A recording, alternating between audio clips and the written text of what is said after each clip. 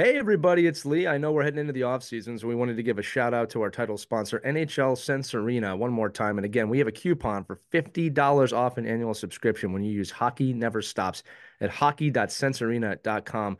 I always like to remind everybody, I've been using this thing for 6 months and I'm just blown away, not just from the VR aspect of it and the virtual reality side of things, but the ability to give different perspectives of the game, whether I'm playing as a goaltender. And I got to admit, it is really hard, but it has really given me a perspective from that point of hockey, which has made me a better coach and a better ice hockey player, or the skater modes, which help you work on cognitive skills and other things like heads up play that you don't normally get to work on in a practice or a game. So I implore you to check it out. It helps us out, it helps them out. Support our title sponsor, NHL Sense Arena. Get $50 off an annual subscription when you use Hockey Never Stops at hockey.sensearena.com. Again, that's Hockey Never Stops. That's the code at hockey.sensearena.com. Check it out. And without further ado, enjoy this episode of Our Kids Play Hockey.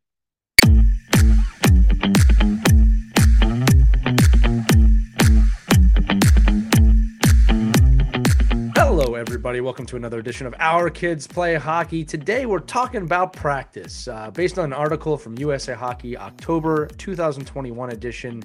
5 tips to making a better practice plan. So Christy and Mike jumped right into that today, giving us questions and our professional opinions on things. And it was really a great discussion. We hope you're going to enjoy the episode. But as it is the start of the episode, we got to let you know that it's brought to you by TeamClicks. That's TeamClicks.com. TeamClicks.com. Check them out. They've got every single sports team in sunglasses, right? And blue blockers and prescription.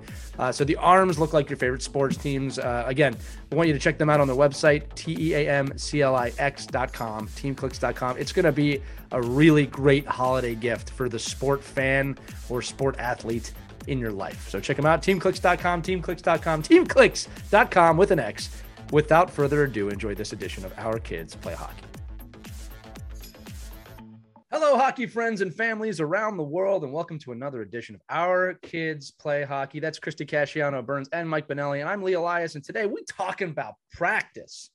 Not a game, practice. For those of you from Philadelphia, you'll know exactly what I'm talking about. But we're talking about in the October 2021 edition of USA Hockey Magazine, our very own Christy Casciano Burns pointed out that there's a really great article in here called Talking About Practice, and it's about 5 tips that coaches can take into practice. So she came to us and she said, Mike, Lee, I want to talk about this on the air today. I want to run it by you guys. I think it'll be a great episode. And we naturally said, Christy, this whole show is based off your book, My Kids Play Hockey. You write for USA Hockey. Am I plugging you enough? So let's do it. Right? Yeah. So we're going to walk through this today. I'll show you where the article is. So after you're done reading my article in this month's copy of USA There's the plug. Hockey Magazine about the golden rules of hockey, which we've talked about extensively, by the way. That was a great episode. If you didn't catch that one, just flip over to the next page and you'll see it. This is really good.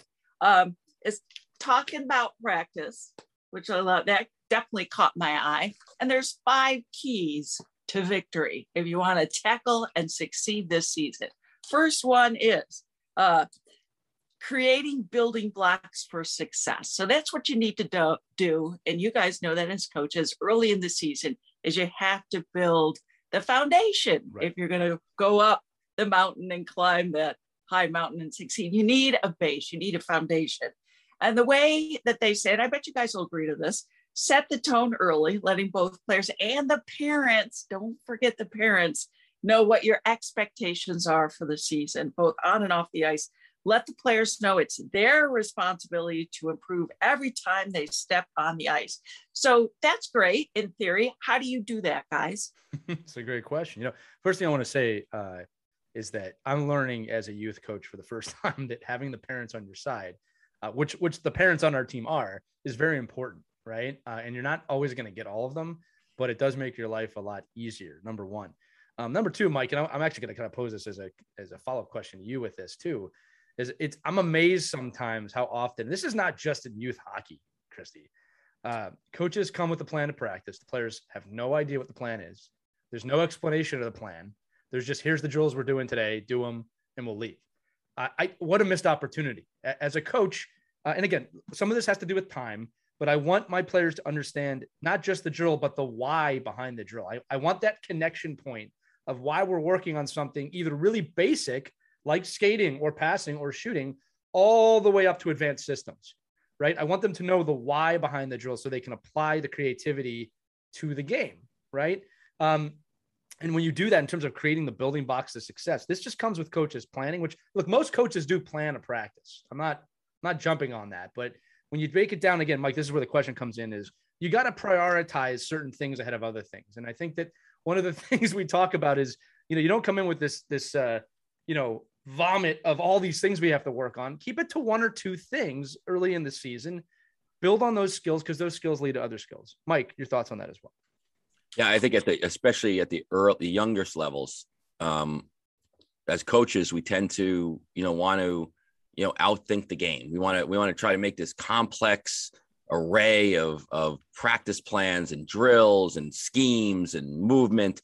And really what children need is they need structure and they need repetition and they need, just like learning your ABCs and your 1, 2, 3s. Right. You have to understand that at the age you're coaching, you have to cater those systems and drills and thought processes to make it easy. There's nothing more frustrating than coming with a plan and your kids can't implement the plan because you structured a plan that's not ready for their development. And to Christy's point, to the fact that they haven't built that foundation of skill yet. So I think just, it's great. And again, having parents on board, it's almost like a must for any youth hockey coach. I know even with me, I struggle with this all the time, only because it's you're on the bench and the parents are in the stands. They have an easier way to talk than you do to them. Right. So, yeah. They're like, oh, well, because everybody's like, well, you know what so-and-so said. And so just communicating to them and educating them at the same time is important. But I think knowing the role that you are at the age you're at and making sure that you're, thinking about this fundamental skills. And then, and one thing too is, don't deviate from a plan after your first day. You might have the same practice plan for three, 4 practices in a row. Right. Just make it so There's it's easy. Nothing wrong with that. Yeah. Just make it so it's easy to succeed and then build on the success. But if I can jump on that too, Mike, I want to say that I think you just made a great point that sometimes coaches come in, well, we worked on that. Well, okay. Think about how people learn. Like you said, you didn't know the alphabet in a day after one class, right? So I think what it is, and again, I'll use the younger levels as an example, but this goes all the way up, right? Let's just say I want to work on passing with the 8U team. I figure it's going to take a month or two before it really clicks. Right now, I'm not saying the only thing we work on at practice is passing, but I make sure that they understand we're working on passing for this reason. The head coach does a great job with this too. Here's 3 or 4 drills we're going to implement over the next month for passing. And you know what? When it clicked, it clicked. We saw it click in a weekend ago.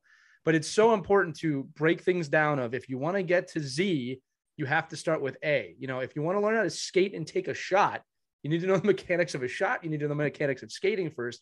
And as a coach, it's okay. And Mike, I find a lot of coaches have a problem with this. It's okay to rewind back a little bit. 2 steps forwards, 1 step backwards is still moving forward, right? To learn and break down a skill set. So I think the other thing real quick before we move to the second one, and this is a conversation I've had with people is, look, I'm a big fan of the ADM. I like ADM drills.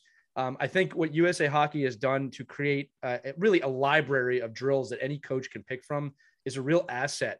But it can't be just going through the motions of picking 3 or 4 drills and 5 or 6 drills and going out there. And one of the conversations I had recently was, look, would we rather do 6 drills okay or 4 drills really well? Right. So I know the attitude is always keep them moving. Don't let them stop, keep them moving. And I agree with that to a point, but I think it's worth taking the 5 minutes during the practice, maybe a minute every few shifts or whatever, to really just say, hey, come on in. Let me explain the why really quickly of why we're doing this. Right. And by the way, coaches, if you have time before the practice to do this, then you really can keep them moving the whole time to explain it. I used to do that with my teams. We'd have a 20-minute meeting where I'd go over every drill and why. But I'd rather do 4 drills really well, than 6 drills just okay. And I don't think that's a mentality that's shared enough. Again, I'm going to throw back to Mike one more time, Christy, before we move on. But because Mike, I want your thoughts on that because you are the top tiered coach here. And I think a lot of coaches are told, no, it's always moving, never stopping. Pick your 6 drills and move on. Right. Yeah. I don't really, I'm not a big fan of that either. I think it's, if as long as you have, drills that are age appropriate, and you can put the kids, if you're working on a passing skill and you can get your kids off the ice demonstrating that passing skill and the mechanics of passing, and then why you want to make those passes. We had a drill even with my 14U team the other day. The kids thought it was a warm-up drill. This warm-up drill, it's so long. And it was just a reiteration. It started from, post up on the half wall to the slot to half wall across, slot to half wall across and back, slot to half wall across and back and back. It's all catch and shoot, catch and pass, catch and shoot, catch and pass, move your feet. All that kind of stuff was just building blocks. And then the night we're watching Harvard and Dartmouth, and they're playing right and in a game. And all of a sudden, my son's watching the game with me, and he's like, "Hey, that's our drill. That's our warm up. That's the drill we were just doing." And it's the power play, right? It's catching and shooting, wall to top, low to high, move your feet, turn your body, get your stick in an activated position. If you can explain that, you can explain it to an 8-year-old. 8-year-olds can understand, why am I passing this way? Why am I moving the puck to this area? If you can show them that off the ice where it's quiet, there's no distractions, the other coach isn't screaming at his kids on the other side of the rink, mom and dad aren't giving the signs of what the kid should be doing, it eliminates so much distraction, and then you can get to the business of actually teaching the skill. I mean, that's and I wish we wouldn't deviate from how we educate our kids in school to how we educate our kids on the ice. It's the same thing. Show them something, speak to them, show them, demonstrate, let them go, regroup. Let's work on it again. And it might be weeks. So you can't work if you can't. Had any signs? What I should be doing signs when I never had. Oh any. My God! When my parents listen to this podcast, they'll be like, "Oh, you're talking about me, aren't you?" Yeah, I got kids sign languaging each other for their parents. Oh, what's a popular one so I can learn it? I don't know. I think it's kill the coach. I think it's kill the coach. Don't listen to the coach. Don't listen to the coach. Oh man, I love it. I'll do this one. Oh, hey, you know what? I'm going to say this real quick. All good. It's all good. I'm not going to bash the parents. No, I'm going to say this. I'll say it for you, Mike, because I can. This is what I'm going to say. There's a great quote in the show Ted Lasso, where Ted says, it's another quote, but he says, "Be curious, not judgmental." All right. So parents, okay? I'm a parent too. Everyone here is a parent. If you're curious about why a coach is doing something, that's fine. You can ask the coach. You can have that conversation. If you're judgmental, time to volunteer to be a coach. All right. If you're going to judge everything a coach is doing, go coach. And if you don't have the time to coach, be more curious than judgmental. Okay. Just shut up a bit. Yeah. Well, see, Chris, this is why I love having you on the show. Just shut up. Last week, just move on. Just love it. Love it. Let's keep going. I'm in the first season of Ted Lasso. I'm just really enjoying it. So I can't wait for season 2. So I'm still going through recommended viewing season 1. Season 2 is a little bit of a different pace, but season 1 is 100% recommended viewing for everyone on this. Very relatable too. If you're a hockey parent, you can really relate to a lot of what goes on there. I literally was a coach in the UK. I feel like that's me minus the mustache. Anyway, keep going. So, all right. So that was a great discussion. Love that. Let's go on to tip number 2. And this is one I'm a huge fan of. So I'm really eager to hear you guys' take on this one. So here it is.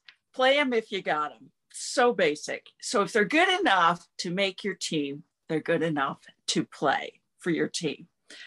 It's the coach's job to make sure that everybody's got improves right from the onset, from the beginning of the year to the end. So if it doesn't happen, then you really need to reevaluate your role as a coach. You're not doing something right if the kid's not improving. Could be attitude too. I mean, there's a little blend there. But if the season, you should mix and match your lines, allow everybody an opportunity to be a part of the power play, part of the penalty killing units as the season hits its full stride. And then your number 1 power play and penalty killing units take shape. It's even more important to find enough ice time for all your players. Yes. Let me hear what you guys think. Well, Mike, I'll jump in first on this one, but you have to jump in first on the next one. That's my deal. I'm always taking the initiative. But I think this one's age restrictive, Christy. So I think in the younger levels, and I'll say anything U12 down, I completely agree with this because it's all developmental at that stage. And I think that, it's, again, you look at the UA team, like if they've never played defense before, they've never played goalie before. So it is about exposure. I think once you get above that U12, the conversation shifts slightly. And all I mean by that is I do think everyone should play, but I think establishing roles is actually more important than just throwing anybody out there. Keeping in mind too, look, the article is called Talking About Practice. So I think if you can make sure the kids are practicing this stuff outside of games, yes, everyone should have the opportunity to try something just to learn. When you get into a game in a competitive scenario, especially, again, when you get 15, 16, 17, you want to start identifying the roles and the skill sets and the abilities that kids have and how they play into each other, right? So again, something the NHL does really well is understanding how fourth lines are supposed to work, right? And the understanding from those fourth line players exactly what their job is. Now, again, you go to a high school student, it's a little different, but I think it's important to have a role, make sure that they're getting experience in that role. And should they want to expand that role at practice, it's a wonderful place to do this. If a kid comes up to me, if I'm a high school coach and says, look, I really want to try the power play, I really want to try the PK, the head coach should have enough humility to say, you know what? I like that you're being aggressive about this. I'm going to try you out, but you have to trust my judgment. And if you're not ready yet, we'll work on it. That's kind of where I see it going. So there's always that age split. Again, you guys might disagree with me on that one. Mike, go ahead. Yeah, I mean, we're talking about practice, right? So if you're good enough to make the team, you're good enough to make my team, you're going to play. Right. If you're not going to play, then I'm not picking you for the team. And it's even the frustrating piece about, why we cut kids after 6 months. I mean, you really know a player after 6 months. If you picked a player and 6 months later you're cutting them for another 5 players, I don't know. I just think it's a horrible part of our game. But but you have to get kids involved. And what, I think what the frustrating thing for me is when you see a youth hockey practice and they're working on the power play, it's the same 5 kids and the other kid there's another 12 sitting on the bench waiting. You've got to get those kids involved. You have to have a plan. Then if you're going to have your 5 kids on the power play, and that's who your kids are going to be, then you have to have a plan to make sure those other kids are active. They're not waiting. Because the first thing you'll yell as a coach is, you better pay attention. You're never going to get the spot. And the kid's like, I'm never going to get the spot anyway. You've never even played me in a game. Like, why would I be motivated? And this goes to the high school level too. And I mean, one of my mentors and one of the idols that I love from USA Hockey side, from hockey coaching is a guy, Lou Varro, right? And Lou, even when he's spoken to us in the past, it's always at the IIHF, Olympics, World Championships, Junior Championships. You are my team. You are going to play. If I make a concerted effort to get you off the bench and on the ice. Now, what role you're going to be in, that's up to you. That's a conversation we're going to have. But if I'm picking you on the team, you're going to play. Same thing for goalies, right? You have your starting goal. I mean, the fact that you have a starting goalie and a backup goalie in youth hockey is absurd to me. It's an absurdity to me. I mean, imagine you have your starting goalie and then he gets hurt right before the playoffs. And then what are you going to go? You're going to go to your backup that hasn't played all year and go, hey, we're with you. You got to be a teammate now. Right. And the kid's like, who the hell are you? I don't even like you. Like, I haven't even played. That is such a great point. So it's such a horrible thing to see these kids. And it's like, and then you don't know, you have to give them opportunities. Is it easy? It is not easy. It's not easy to organize your practices and make sure everybody gets in early and everybody gets a touch.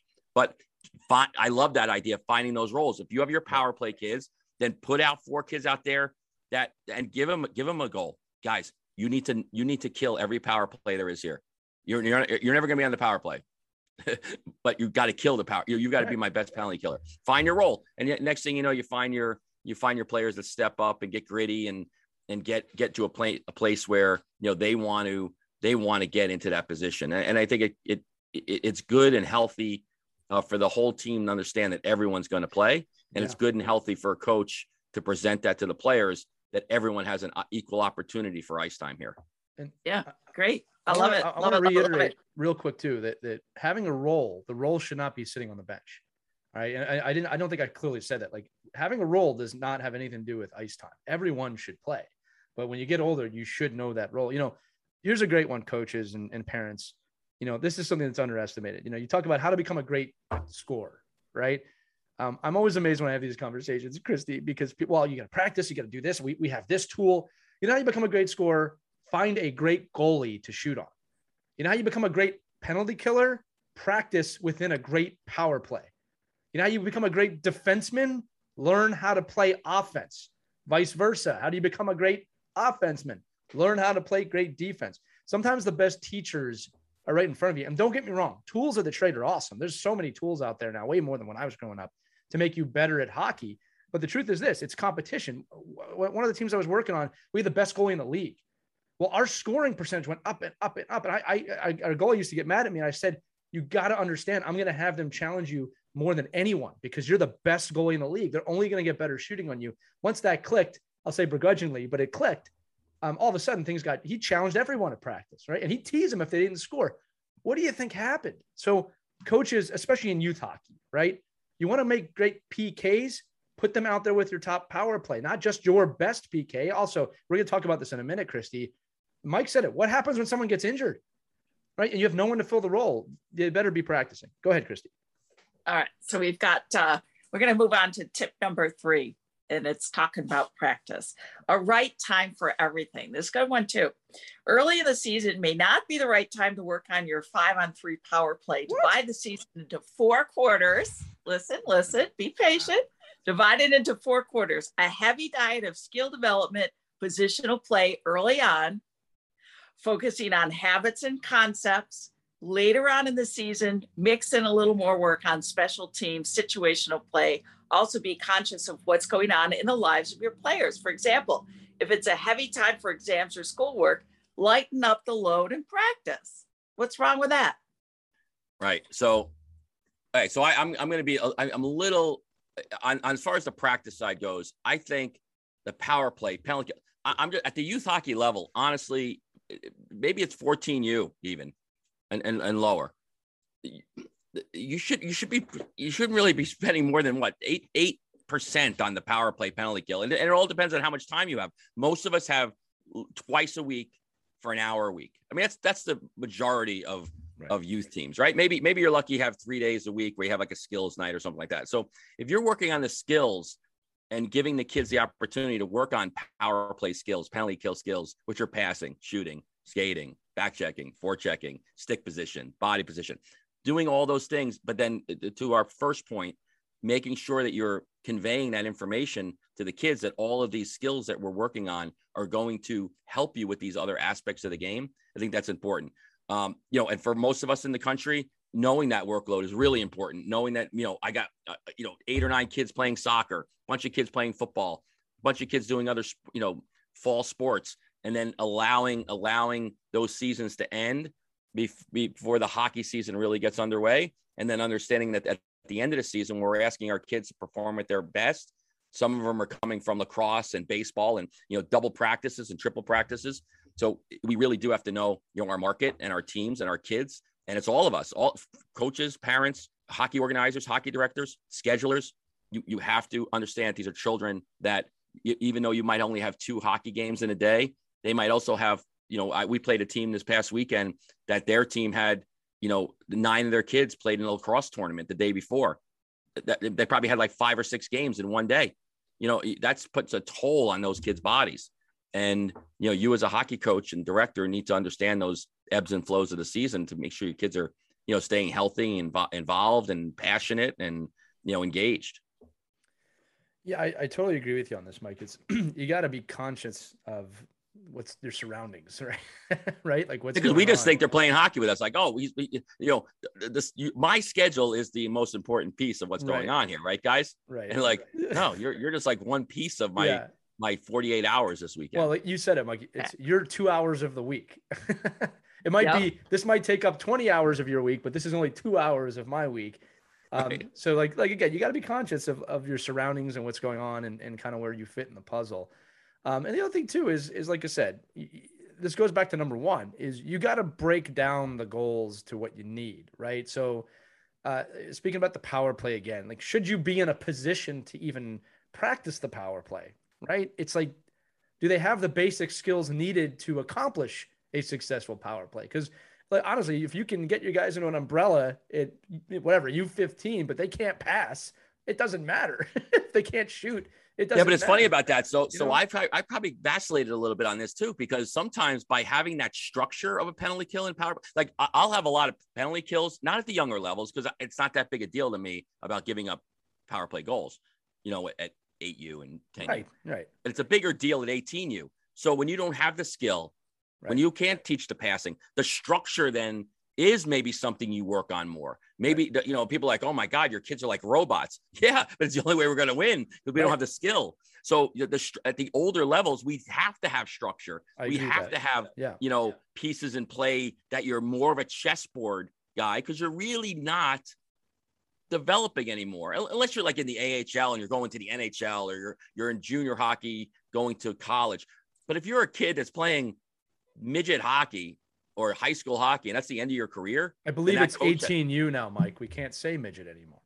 Right. If you're playing U18 in some places I was just at a referee clinic this weekend in USA Hockey. I was having a little fun because all their paperwork had U8 and U10. And I'm like, I thought we were all part of the same organization. We got to get on the same page here. So bottom line is when you're 18U hockey and it's the final, probably, you know, piece of a player's career in the season you're in, then structure, yes, it really does become important because it eliminates the need to have skill. Well, and hopefully they'd have the basic skill sets built up at that point. I agree with you 100%. You know, one quote I'm thinking of, and I don't mind turning to the NHL sometimes or professional hockey for answers.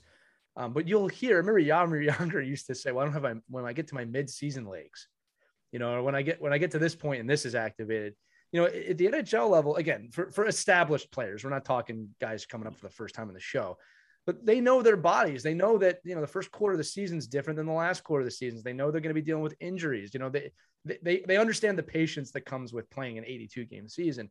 But when you apply this down to the youth level, like when you come in, Mike, at the beginning of the year, like it's just time to get going again. They might not have skated all summer or even if that, it's just, you gotta ease into it the right way. And you know, there's this belief, Mike, and we talked about this on the show, Christy too, like, oh, they gotta be playing all year round.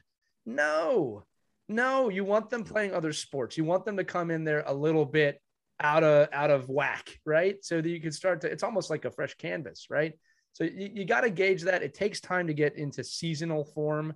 Again, look, young kids are in athletic form all the time, but you got to gauge this on the level you're at with what you got. And like it says, there's a right time for everything. Like if you're too far ahead, and this goes back to what we said earlier, don't be afraid to take a step back. I can't stand when coaches say, we should be here by now. Well, you're not.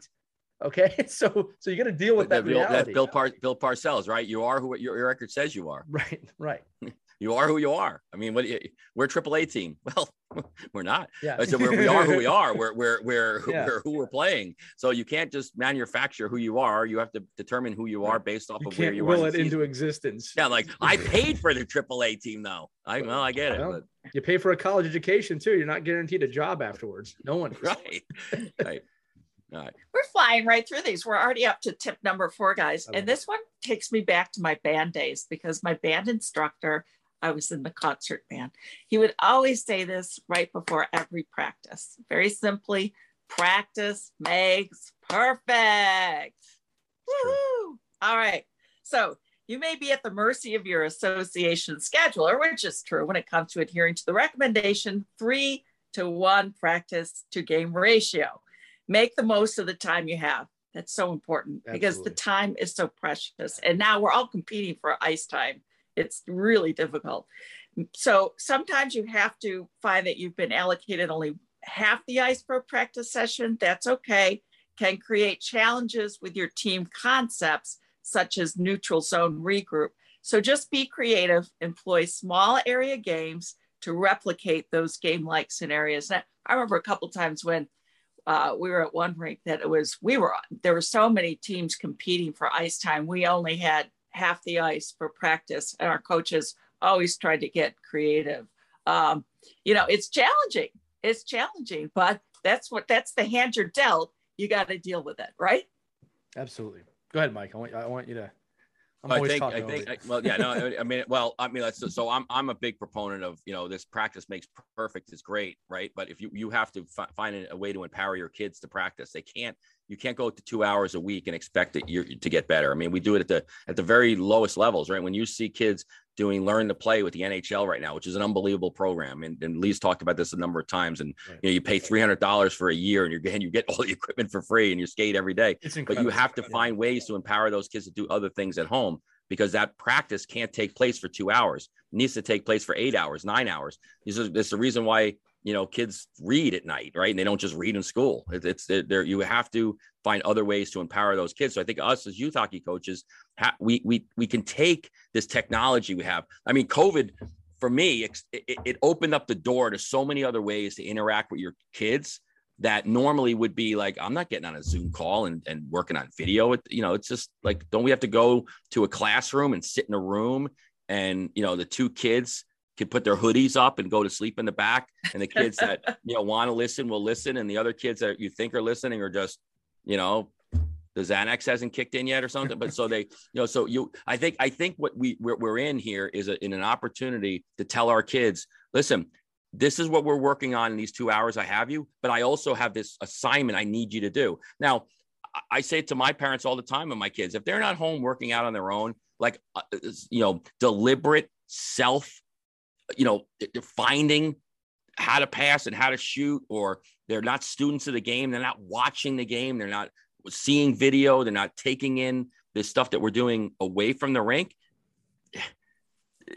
They're just not going to progress. And that's nobody's fault. It's just, that's who they are, right? You have kids if you have kids that are voracious readers, you can't make a non-reader into a reader. If you have a kid that loves reading, you're going to keep feeding them books and feeding them books and feeding them books. You're not going to take books away from them. And I think that's the same thing with our athletes. If we can find ways to inspire them to go home and practice, we're going to give them more. We're going to give them more. We're going to give them more. And the kids that don't take the more are just going to be the kids that don't progress. And I think so, using your time in practice, having a practice plan, sharing it, getting your parents on board, getting extra help out in the ice, doing off ice work, doing home assignments, all those kind of things take a lot of work.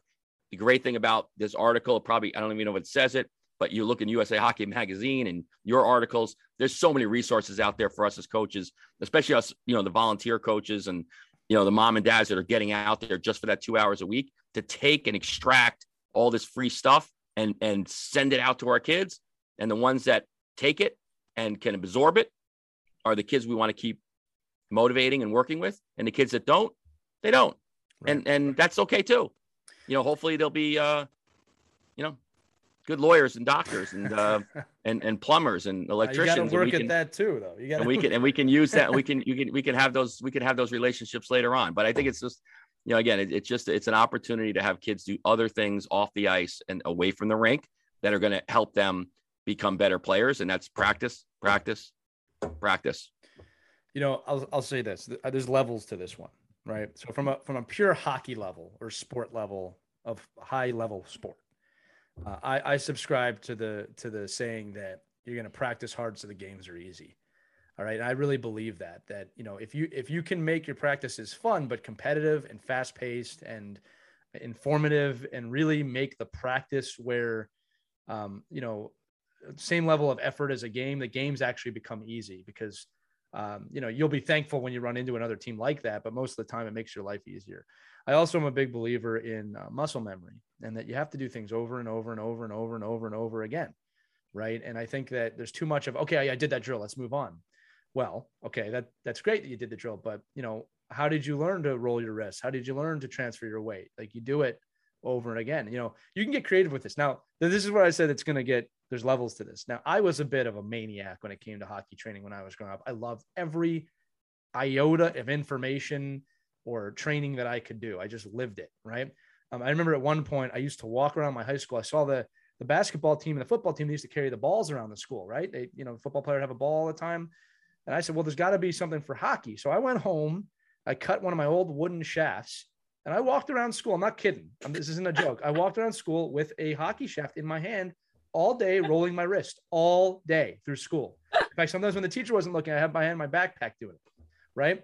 Because I needed to improve on that. And like, again, I was that kid. I don't know how else to say it. So you can get creative with this stuff. But there has to be a will. I love that you both laugh at me for that. There has to be a will. There's something wrong with you. There's definitely something wrong. Listen, there's a reason I'm on this show with you too. No, one weird kid. my point, but there was a will there, right? There was a will. Like, that's the other part of it. You can't walk around with a hockey shaft in school anymore, though. So I beg to differ. Again, it wasn't a whole stick. It was about. Let's see. It was about 10 inches long. If anybody asked, you got to get through the metal detectors. Yeah. Well, yeah, you're right. You can't use a carbon fiber stick. You have to get a Sherwood 50-30. But you can get creative. Look, the other thing too is if there's a will. I mean, this has never been more true. If there's a will, there's a way. I remember, Mike. I gotta say this. I remember early days of the internet. Just early Google looking for anything hockey related because there wasn't much there in the beginning, right? Like articles, anything. I was just wanting to be around the game. VHS tapes. It's unlimited now. Unlimited resources, right? And if you're willing to pay, I mean, the resources get unbelievable if you find something reputable, but most of the stuff you can find for free. So if there's a will, there's a way. Parents, coaches, players out there listening, for sure. Yeah. And I have this conversation with mostly, the conversation I have is mostly with the guys and girls, mostly guys, because that's who I'm around the most in the hockey world that played high level college hockey, pro hockey. Right. Really, really high level players that are now coaching their kids. And they're, I gotta get my kid to do this. And I really want to give him this opportunity. And I want him to do this. I go, let's think about what you did. Like, what did you do? Your parent, like my parents had to drag me in the house. Right. Like they had to, you had to say, you cannot be out again. You cannot go to the rink again. It is forbidden. Street lights are on. Get inside. You are not allowed to go down and break into the rink and skate again at night. You cannot do that. That's that's forbidden. And we're begging our kids to work. So think about that, right? If you're begging your kid to go to a hockey practice, if you're begging your kid to train, it's not in the cards for them. It just isn't. So, but at the same time, if we can, as a hockey society, create practices that are so much fun, right, that kids want to learn and want to embrace going home and grabbing a stick, and we can find ways to inspire them and fight Xbox and Fortnite and other distractions the kids have in my mind. Like I call it distraction. It's probably just being a normal kid. But if you're distracted from sport, lacrosse and football and hockey, then you got to find other ways to make that sport so enjoyable that they want to do what you did, Lee. They want to be around the game. They right. want to explore the game. But what we do is we beat it out of kids. I mean, some teams right now are in their 7th tournament. It's October. Right. I mean, it's like, we have a game. What a that's my biggest pet peeve is hearing youth hockey coaches talk about the grind, right? The grind of hockey. I go, the grind. Fun. It's not supposed to be a grind. This is supposed to be the most fun part of what you do. This is what you do to get away from the grind. The grind happened. Like, why are you telling me you're getting in a car for 7 hours and going to Buffalo and playing a 40-minute game? Like, to me, it doesn't make sense. I mean, for Christy, it's like 2 hours, right? But I mean, I think that whole idea of practice has to come from you need to inspire the kids to want to practice. And then us as parents want to give them the tools to practice. And it can't all be, listen, kids in other societies find ways like burlap bags, right? And stuffed with straw. They find a way to practice. So I think if our kids want, there's a will, there's a way. Your kids are gonna perform if it's something they love to do. Yeah, and I've seen that with my son. We put him in every sport, kicking and screaming, bringing him to I want to do this, I want to do karate. Sign him up for karate. 6 weeks later, you had to drag him to karate practice. Football just lost interest. Same thing with soccer and basketball. Yeah. He tried all the sports, kind of lost interest, but hockey, he was obsessed. He's out in the driveway constantly hitting on the net, grabbing his little sister, putting her in the net, shooting on her, So, yeah, I mean, you definitely see it. And so you kind of have to feel what they like and just go with that, too. Yeah, that's hard for parents. That's hard for parents, right? It's hard for somebody to say, like me, like I joke around with my kids, I want you to explore everything, but basketball, you're not allowed to play basketball. I don't care if you love it. I don't care if you're 6'9". I can't watch it. I just can't watch it. So you cannot participate in that, but I'm joking. But I just you want your kids to gravitate towards the things you like.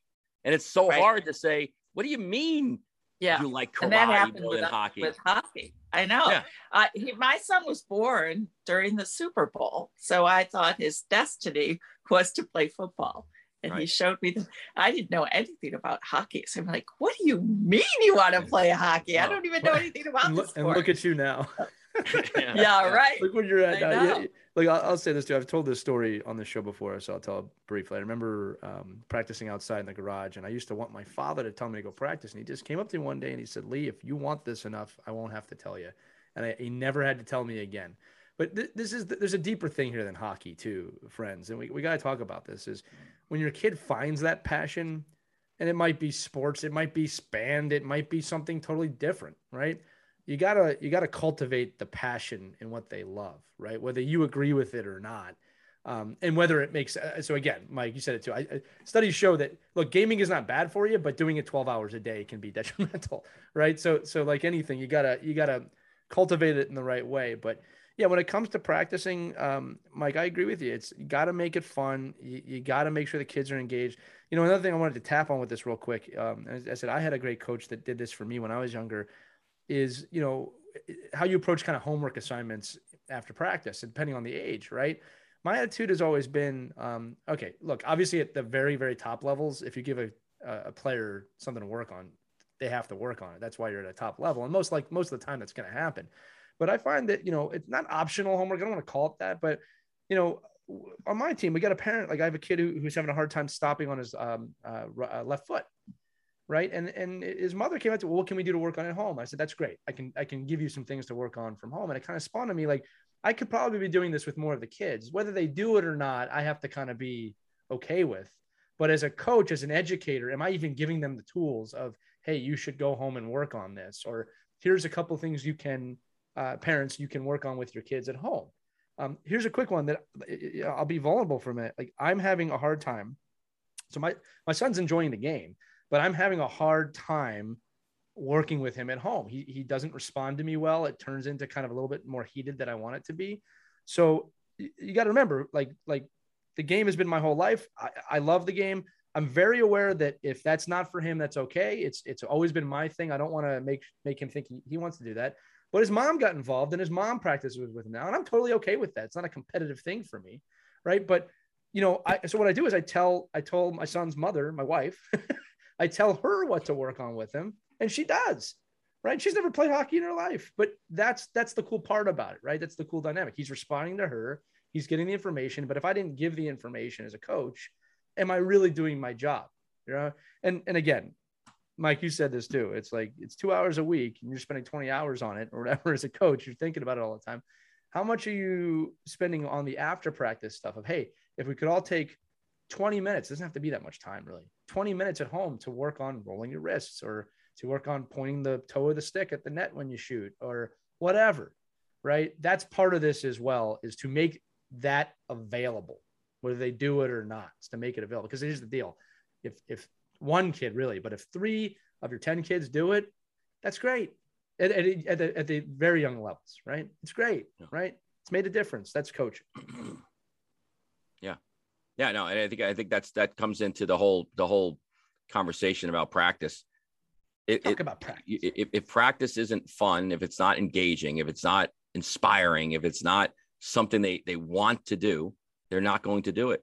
And if you force feed them these responsibilities, then you as a coach have to figure out different ways to inspire them, because, you know, it's not working. So I got to find a different way to get them to do what that I would like them to do. But listen, the reality is, you're just going to work with some athletes that don't do it. Right. And they're never going to be those players. And I think that's why, you know, this is why elite teams and AAA teams exist, right? Because the parents that think their kids are the ones that are carrying hockey sticks around all the time and shooting when they're not being asked to shoot, or setting up elaborate stick handling zones in their basements and driveways on their own, are the ones that gravitate towards each other. And the ones that don't, the parents put them in power skating, stick handling, everything. They're trying to catch them up. But the fact is, the heart doesn't want it. The will's not there. Yeah. So it's not going to get there. You could give them all the lessons in the world. And listen, I used to hate those kids. I used to hate the kid that I know never worked out, never ran, never did anything, and would kick my butt in a race or preseason dry land. I'm like, son of a bitch. I said, this kid just, he does nothing, but he's just a great athlete. And he had his own passion. He's like, I don't want to do that. I don't need to do it. And I'm working my butt off, but to get to that level. But there was other kids that didn't do anything. And guess what? They were last. And that's who they were. So you can't, the practices, to me, like, that's why I think at the youth level, you got to find a way to have just engage the kids and make them want to be at the glass. And that Zamboni comes off, they're fighting to get on the ice. Right. And if you can create that kind of environment, then you're in great shape. Then you're having fun with the kids, and then you can build on all the other stuff, power play, penalty kill, and all the other. This is why this show is therapy for me. Like I'm realizing the more we do this, that I'm fortunate to be the youngest, like, coach here with the youngest child, because, like, I get this great advice every week that I get to bring to practice. But like you said, Mike, this show and both of you, it's probably the reason I was able to kind of step away from coaching my own kid at home. Right. Because look, let's be honest. If I'm not careful, there could be ego attached to that for me. There could be, this is my job kind of attitude. And, it's like, no, I just want him to have fun. He's having fun with his mom. I stepped away. Right.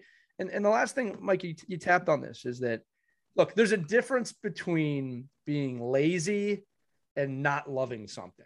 All right. So if a kid's lazy, you got a parent, you got a coach, right? You don't want your kid to be lazy. But like you said, Mike, if the kid's just not into hockey, I can imagine, especially if they're older, you put a lot of time yourself into this as a parent, that can probably be very painful and frustrating if a kid just goes, I don't want to do it anymore. I can imagine that. Right. And I might have to deal with that one day, to be fair. But it's really not about us, right? It's about them, right? So if they don't want to do it and they have another interest they want to pursue, obviously every situation is different, but, you got to take all the ego out of it, all of that out of it. You can't force your kid to do something they don't want to do or they don't have a passion for. Again, every situation is different. I'm being very literal with that, right? There are going to be situations where a kid just doesn't want to do it because they're 14 and pubescent and life is going on. That's different than what I'm talking about.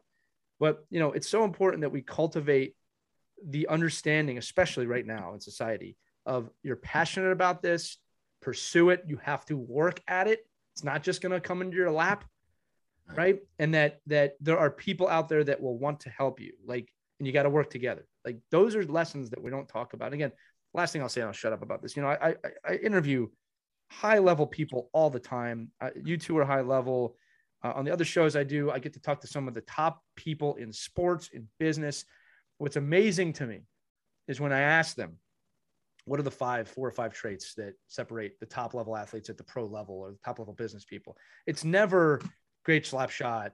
It's never they're the best skater I've ever seen. It's they have great character. They really love the game, right? They really care about their community and their teammates. That becomes the separator, right? So wherever your child can apply those types of things, it's probably the direction you want to steer them towards. Might not be hockey. If you're listening to the show, you hope it's hockey. I get that. But it might not be hockey. It might be something else. Cultivate their ability to learn and love something and work towards it.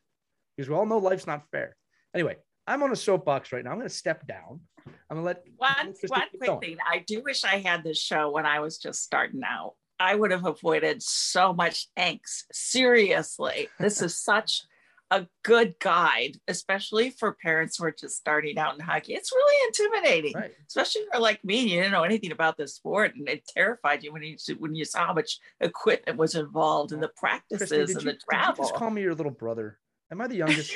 Did you guys just call me the youngest brother? Oh, and the other thing, I was listening to NPR radio on my way to Long Island to watch my daughter play. And I know you were saying that, all the characteristics which separate great hockey players from average hockey players. And we'll have to get this guy on who did the study, who said it's really has to do with birth dates. Yes. When you were born. Like, really? Seriously? Yeah. It was so funny. I just had to throw that in there. Anyway, yeah, astrology is wonderful. Through these. We deliver on our promises. We promised 5 tips. We've been through 4, had great discussions. So drum roll, please. Let's get on to tip number 5. Plan for the future. Let me repeat that. Plan for the future. What do we mean by that? It means injuries and illnesses, and boy, am I seeing that this season, are part of every team's season. That's why it's important to get everybody involved early in the season. Right. If you don't improve your entire team, how do you expect a fourth line player to step up and contribute at a crucial point in the season? A lot of coaches will tell you that winning seasons and championships take a backseat to seeing a former player years down the road. And he or she tells you how much you help them both as a player and a person. And you never know what can happen during the season. You may have all your lines set, and all of a sudden, kid gets COVID, another kid gets a concussion, another kid's out with mono. You have no idea. Well, if they get COVID, the whole team's out. Players. The whole team's out if they get COVID. Not necessarily. It depends on how they get it. That's true. We had a situation where a player got tested. That player wasn't around any other player, so it was just her that had to isolate. So it depends. So yeah, you got to develop everybody. It's true, right? Mike, you go first on this one. I agree. Yeah, no, well, I think that goes back to the kind of the whole premise of the practicing and the season planning and, building your teams. And I probably fall on the side of, we have to be really conscious of this at the, I'm coaching 14U level, and, and my 8-year-old obviously is playing, cross ice, which, injuries and lineups, and that's not really that big of a deal. I mean, I think that's where you're really getting everybody involved anyway. So it's hopefully a lot of interchangeable parts there. And if you're missing your top goal scorer at that level, it shouldn't really affect everything you do. But at the higher levels, 14U, 16U, 18U, lineups, and you pick teams based off of players, right? You picked your teams. Hopefully, if you're coaching at that level, you're picking teams, not just okay, 1 through 16, you're on the team. They're picking kids that fit within certain roles and certain expectations you want for your lineup. And when you miss one or two, and I see this at the youth level, and it's so frustrating to me because I don't think I've ever accepted the fact that when you join a high level team, that you commit totally to that high level team. Like and again, that's my problem, right? That what do you mean you're missing practice or because you miss my practice, you're literally missing. You're missing a ton of information. I mean, you're missing building blocks that now we've moved on from, and you're behind. You just are. You've missed big portions of us building our program and what we're trying to do. So I think that, as you get to these higher levels, you can't miss opportunities, to be with your team, because you are building for the future. The building blocks can't occur unless the formation of that starts at the beginning. And now if pieces start falling off, you lose a defenseman. You have to make a winger into a D into a winger, a third line, gritty, hard-nosed player into your first line centerman. Whatever it is, it is imperative to plan. And that's why I'm definitely an advocate for bigger rosters at the higher levels, because you're at any given time, because now it's not fair the other way, right? Now, all of a sudden you're into week 4 and you went from a team of 18 kids to 8 very easily. I mean, you look at you do survey a Bantam team or, 12U teams and 14U teams and 16U teams. When you look at, man hour or player hours lost, there's a lot in youth hockey. And the only way to make sure that you can be an advocate for kids sitting out with concussions or letting injuries fully heal is to have the number, because you can't have the pressure of he's close, so let's get him back out there. Let that player completely heal. They're going to live a long life. They don't need nagging injuries when they're 35 years old because you played them in an extra tournament on a weekend with a broken thumb that they didn't need to play with. And I think, that takes planning for the future. It takes planning your roster out. And then I think the hardest part of it is convincing your parents that when the bench is full, that you're going to try to make it fair. But the reason why we have so many kids is so when we do run into these problems, which we will, and we don't want to be, but we're going to run into them, that we have a lineup every single weekend that could go out there and perform. Mike, my lower lumbar and left shoulder are agreeing with you 100% right now. I'm around that age you were talking about, a little older, but I also want to say, Mike, too, just real quick, I wish I had a coach like you when I was growing up. I had good coaches, but I was going to say this to the audience. Mike's not cocky. He's that good. I wanted to say that, like the way he says things when you miss one of my practices, you really put the time in. I'm complimenting you on purpose. Thanks. Because you kind of set the bar for me of, how prepared you are, how seriously you take this. And how much crap you take for it sometimes too. And from parents and other coaches, like anything else in politics, but you really, this is your life's work, which I love, outside your children. Building on the plan for the future thing. Again, I'm going to use the pro hockey levels as an example. And I'll pose this as a question for the audience. When you look at an NHL roster, and this is, in my opinion, this is a fair comparison to youth hockey, right? Let's just say you have, 3 really strong lines, right? 3 really strong lines, and your top line right winger, sick, injured, whatever, they're out for the game. I always say, well, what do you do? And I get more often than not, well, okay, you move the second line winger up to the first line, you move third line winger to the second line, fourth line. No. Why would you break up the other lines? You move your fourth line winger or the player you bring in to the first line. But they're the bottom line winger. Why? That's the correct way to do it. All right. You don't mess up your entire lineup because one person's out. All right. Now listen, I'll tell you this right now. You get a lot of kids injured or a lot of kids sick. It's really hard. It's really hard. It's hard to coach that. The odds are not in your favor in that scenario, no matter how prepared you are. I'm seeing this right now with the team I'm working with in Europe. Lots of injuries, lots of things going on that we can't control, and we're suffering for it, right? We're managing it, but we're suffering for it. Sometimes there is a hump you can't get over, right? But when it comes to planning for the future, if you're doing it well, I don't want to say right. If you're doing it well, most players will be able to step into any situation effectively. They might not be great at it, but they'll be able to step into it effectively, right? You don't want to break up your second, third, fourth line if you can help it. You want to replace if needed for the time being, right? And if you're training players well, they'll be able to step in and have some sort of form of performance. I always turn to football with this, like, second, third, fourth string players, right? Like, think about that. I mean, I remember watching the Eagles a few years ago. Our offensive line got decimated. We had third stringers in, but they were ready to go. Were they as good as the first stringers? No. Did they know their job? Yes. Did they do the best they could? Yes. Did they get better every game? Yes. Because they were put in a position to succeed, right? And the expectation, that's the other thing. The expectations were there, right? So I think planning for the future, absolutely. This is why it's so important to go back to number 2, play them if you got them. You got to make sure that everyone's getting that ice time. They understand what they're doing. Again, another example, is we one of the teams I'm coaching, we have 2 teams, right? We have a top team and a lower team. This is the professional ranks, right? Well, the lower team learns the skills and the tactics we're using on the top team as well, so that when we call them up, they're ready to go. I don't want to pull someone up and be like, here's the system. And they go, oh, I've never played that before. That doesn't make any sense. Again, little different at that level. But when you look at a youth team, it's the bottom half of your lineup, we'll just say skill wise. I don't like to use that terminology. Are you putting them in a position so they have a clue? Because if you're not doing that, that's on you as the coach. All right. If you're Mike, you said that great example earlier of the coach who's practicing the power play, yelling at the kids on the bench, you better pay attention to this or you're not going to learn it. Get them on the other side of the ice with another coach practicing it. What are you doing? Right. Making them sit on the bench. Run the same thing. Run on the other side. Right. Run the same damn thing. And then if you really want to do it good, interchange players. If you feel like your top power play guys got it, throw in the other guys too. Mix it up a little bit. Because guess what? Christy, this is the point. You might get an injury and one of those players might actually have to jump into that situation. And that's It's also fun. It's creative and fun. So again, I'm getting a little loud. Sorry. Excited. It's Monday morning. I had my shake before I get on, but that's it. There are these stupid BS assumptions that we make.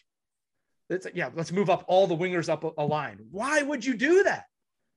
Why would you do that? Right. Same thing happens on defense. The top 2D, one of the top 2D goes down. You don't move the other, you move the bottom D up. All right. And again, look, yeah, or you move a player into that position that's suited for that role better. Right. And so sometimes like you have a good line, and you're like, wow, now that the injury happened, it actually opens up an opportunity for a player to go into this line that I didn't think was there before. Right. But if you know it's a short-term injury, then what's the best thing to do? You inject the player into a position that's going to temporarily hold that spot. It's almost like the rule. You'll see it at the NHL all the time, right? If your starting goalie gets hurt, no matter how good the other goalie plays, they didn't lose their role because they got hurt. Now they could play out of that role again, but most coaches are going to give that goalie the chance to come back in from where they were from the injury. Right. And earn that, because they did earn it, the injury, but other kids, other players get to jump in and say, okay, here's my spot. It's an injury. I didn't want it to happen, but it happened. And now I'm just as confident to play. And what I love about the teams, when you see the other goalie now supporting that goalie and how happy they are that another athlete on their team is succeeding, those are such healthy, vibrant teams and great cultures. Right. And at the youth level, I don't think we do enough of that. And personally, I think, I think we overschedule, under roster. We don't allow these things to naturally occur where players can earn spots and move into positions, because we just don't have the room to do it. And parents want, it's all about how much ice am I getting in a game, and they don't value the amount, what you can do in practice. If I could roster, 26 players on my 14U team, I would do it in a heartbeat, because my practices would be deadly. Like you would not survive practice, because it would be so competitive. But I'm limited, right? Because now you only can have 15 players, 16 players. You got to find a way for everyone to get equal time, which is hard. And really the kids don't learn to play roles. It's hard at the youth level, because you don't have that depth. When you're at high school, prep school, college, you have that depth. You have that opportunity to look out and you watch a college program and you go, holy crap, there's like 27 players out there practicing. And they're all competing for the chance to play on Friday night. Committed.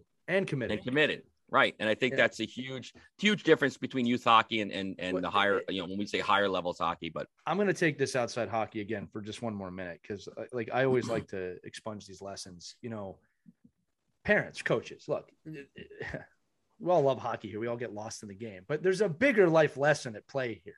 All right. How many of you have been in your office? This has happened to me at different points. I've had to do this. And someone comes up to you and goes, listen, you're doing a great job. I've got to give you this responsibility on top of everything else you're getting. You're not going to get paid anymore. I need you to do this responsibility. Well, I can tell when I do that who's played sports, because they go, okay, tell me about it. Let's learn about it. We'll figure it out. We'll do it. I haven't played sports, but that's not my job. That's not my job. All right. And you never learn to deal with that adversity. And don't get me wrong, there are some situations where that is BS, but I'm talking about dealing with it on a real world level. All right. You're going to be thrown into situations in real life, especially between the ages of 18 and 30, that are uncomfortable, where you're given a role you don't want. And maybe something goes down and someone gets sick and you got to do their job for the day. It's a major life skill to be adaptable to those situations that you can learn in sport, any sport.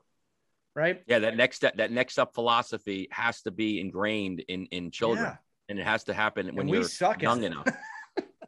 Suck at it. We suck at it. Like, again, parents, I'll implore you. And like I said, I say this because I have felt the tension now for my son over the last 2 seasons that I never felt before in my life, not having a kid in hockey, excuse me. But you got to keep those larger life lessons in play. Right. And coaches, it's really on you to make sure that message is told to the parents. And like, you got a hotshot parent thinks their kid's great. We've all experienced that. It doesn't trump real life. Right. And there's a way that those two things can coexist. All right. Like what the expectations are, what the roles are, what the standards are. It seems like reoccurring themes in these episodes, which I love. Don't worry. They're not ever going to get old. But again, look, we're talking about practice. Christy, it's up to you to grade us. How do we do? I'm giving you guys an A+. This was a great episode. And I know we kind of got off the beaten path a little bit on occasion, but that never happens on this show. We reined it back in. But you know what? The bottom line is, we're all on this this journey. It's a wonderful journey. And just don't lose sight of that.